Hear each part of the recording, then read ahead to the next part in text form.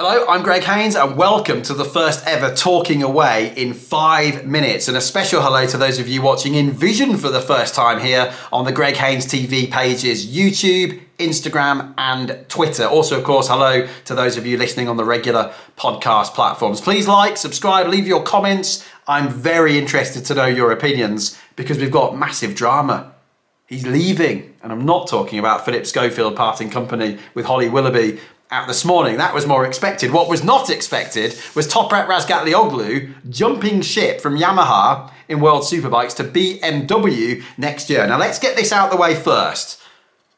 Money, money, money. We know BMW are big payers. We know that a Yamaha rider's been poached before by BMW. That was Michael van der Mark 2 years ago for at least double, if not 3 times what he was on with Yamaha. And I'm sure Toprak and his manager Kenan Sofuoglu would enjoy the increased salary / commission and of course all the other benefits you get when you're a BMW rider, such as the free cars and all the rest of it.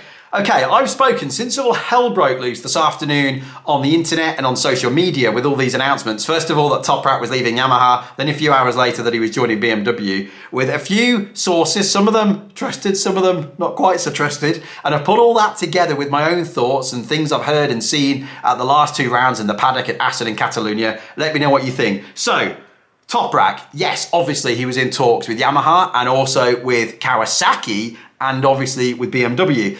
Paul Denning said to me on Eurosport television back at Assen a couple of rounds ago, we want to keep Toprak, of course, a sensational talent, quite possibly, as Kenan Sofuoglu says, and many others, maybe even more talented than a lot of the riders even in MotoGP, let alone World Superbikes. And I believe in the end they did offer him perhaps a 3-year deal and the money was there, but I think that BMW deal was already done, you know. Certainly some sort of agreement, if not a contract already signed, at Assen or just after Assen. And we know it's from 2024 onwards. Not sure how many years it is, though, with Toprak and BMW. So what do Yamaha do now? Andrea Locatelli's been talking with Kawasaki, which makes you wonder what Alex Lowe's future will be like. Will he not be alongside Jonathan Rea next year? We will see. Locatelli, though, is staying. I can tell you a press release will go out very soon. It's a 2-year deal for Locatelli, I believe, to stay with Pata Yamaha. Who's going to be alongside him? Will it be Redding in what would be a basic swap with Toprak? Could Van der Mark leave BMW and go back to Yamaha? Domi Agata, of course, is a prime candidate as a GRT rider, and over his first 4 rounds has been splendid so far this year and a long way still to go.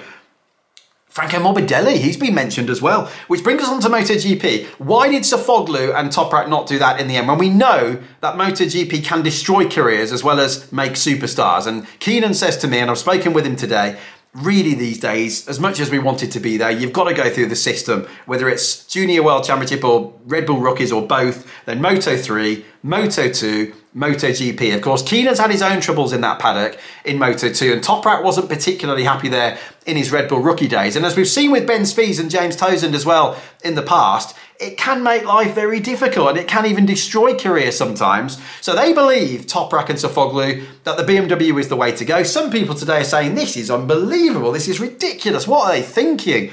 But if he can take a few key members with him, and somebody even said to me today, he should take the whole Crescent team, switch them from Yamaha to BMW and replace Sean Muir Racing. Bit harsh maybe, bit of a far-fetched theory maybe, who knows? But I can't see that happening. Crescent, of course, will stay with Yamaha, SMR will stay with BMW. And Toprak could go down in history, maybe at one point, as only the 3rd rider after James Townsend and Troy Corser to win the World Superbike title on 2 different machines. How sensational would that be? As crazy as it sounds at the moment, who knows? Because I remember when Toprak left Kawasaki and Kenan Sofuoglu got a lot of stick for that move as well. People said, well, that's it, his career's over. What a shame, what a waste. His riding style, Toprak, it's not going to suit the Yamaha. 2 years later, he was world champion. The quick bit of gossip as well. Michael Rinaldi and the Aruba situation. I believe Buliga now is the favourite there. I don't think Bassani's done himself any favours. We know Bassani was talking last year with Honda. Could he maybe talk with Kawasaki or maybe Yamaha as well? Buliga, automatic promotion apparently to the Aruba Superbike if he wins the Supersport title with that team, which is looking quite good at the moment. And even if it's not the Aruba Superbike, apparently it will be an automatic promotion to a Ducati Superbike of one sort or another. So we'll see what happens there. Scott Redding, in the meantime, will he stay with BMW? I know he's got a cut-off, an option on his contract up to the 15th of July. If he makes a decision before then, he could move. Or if he doesn't until the 15th of July, he's staying there alongside Toprak next year.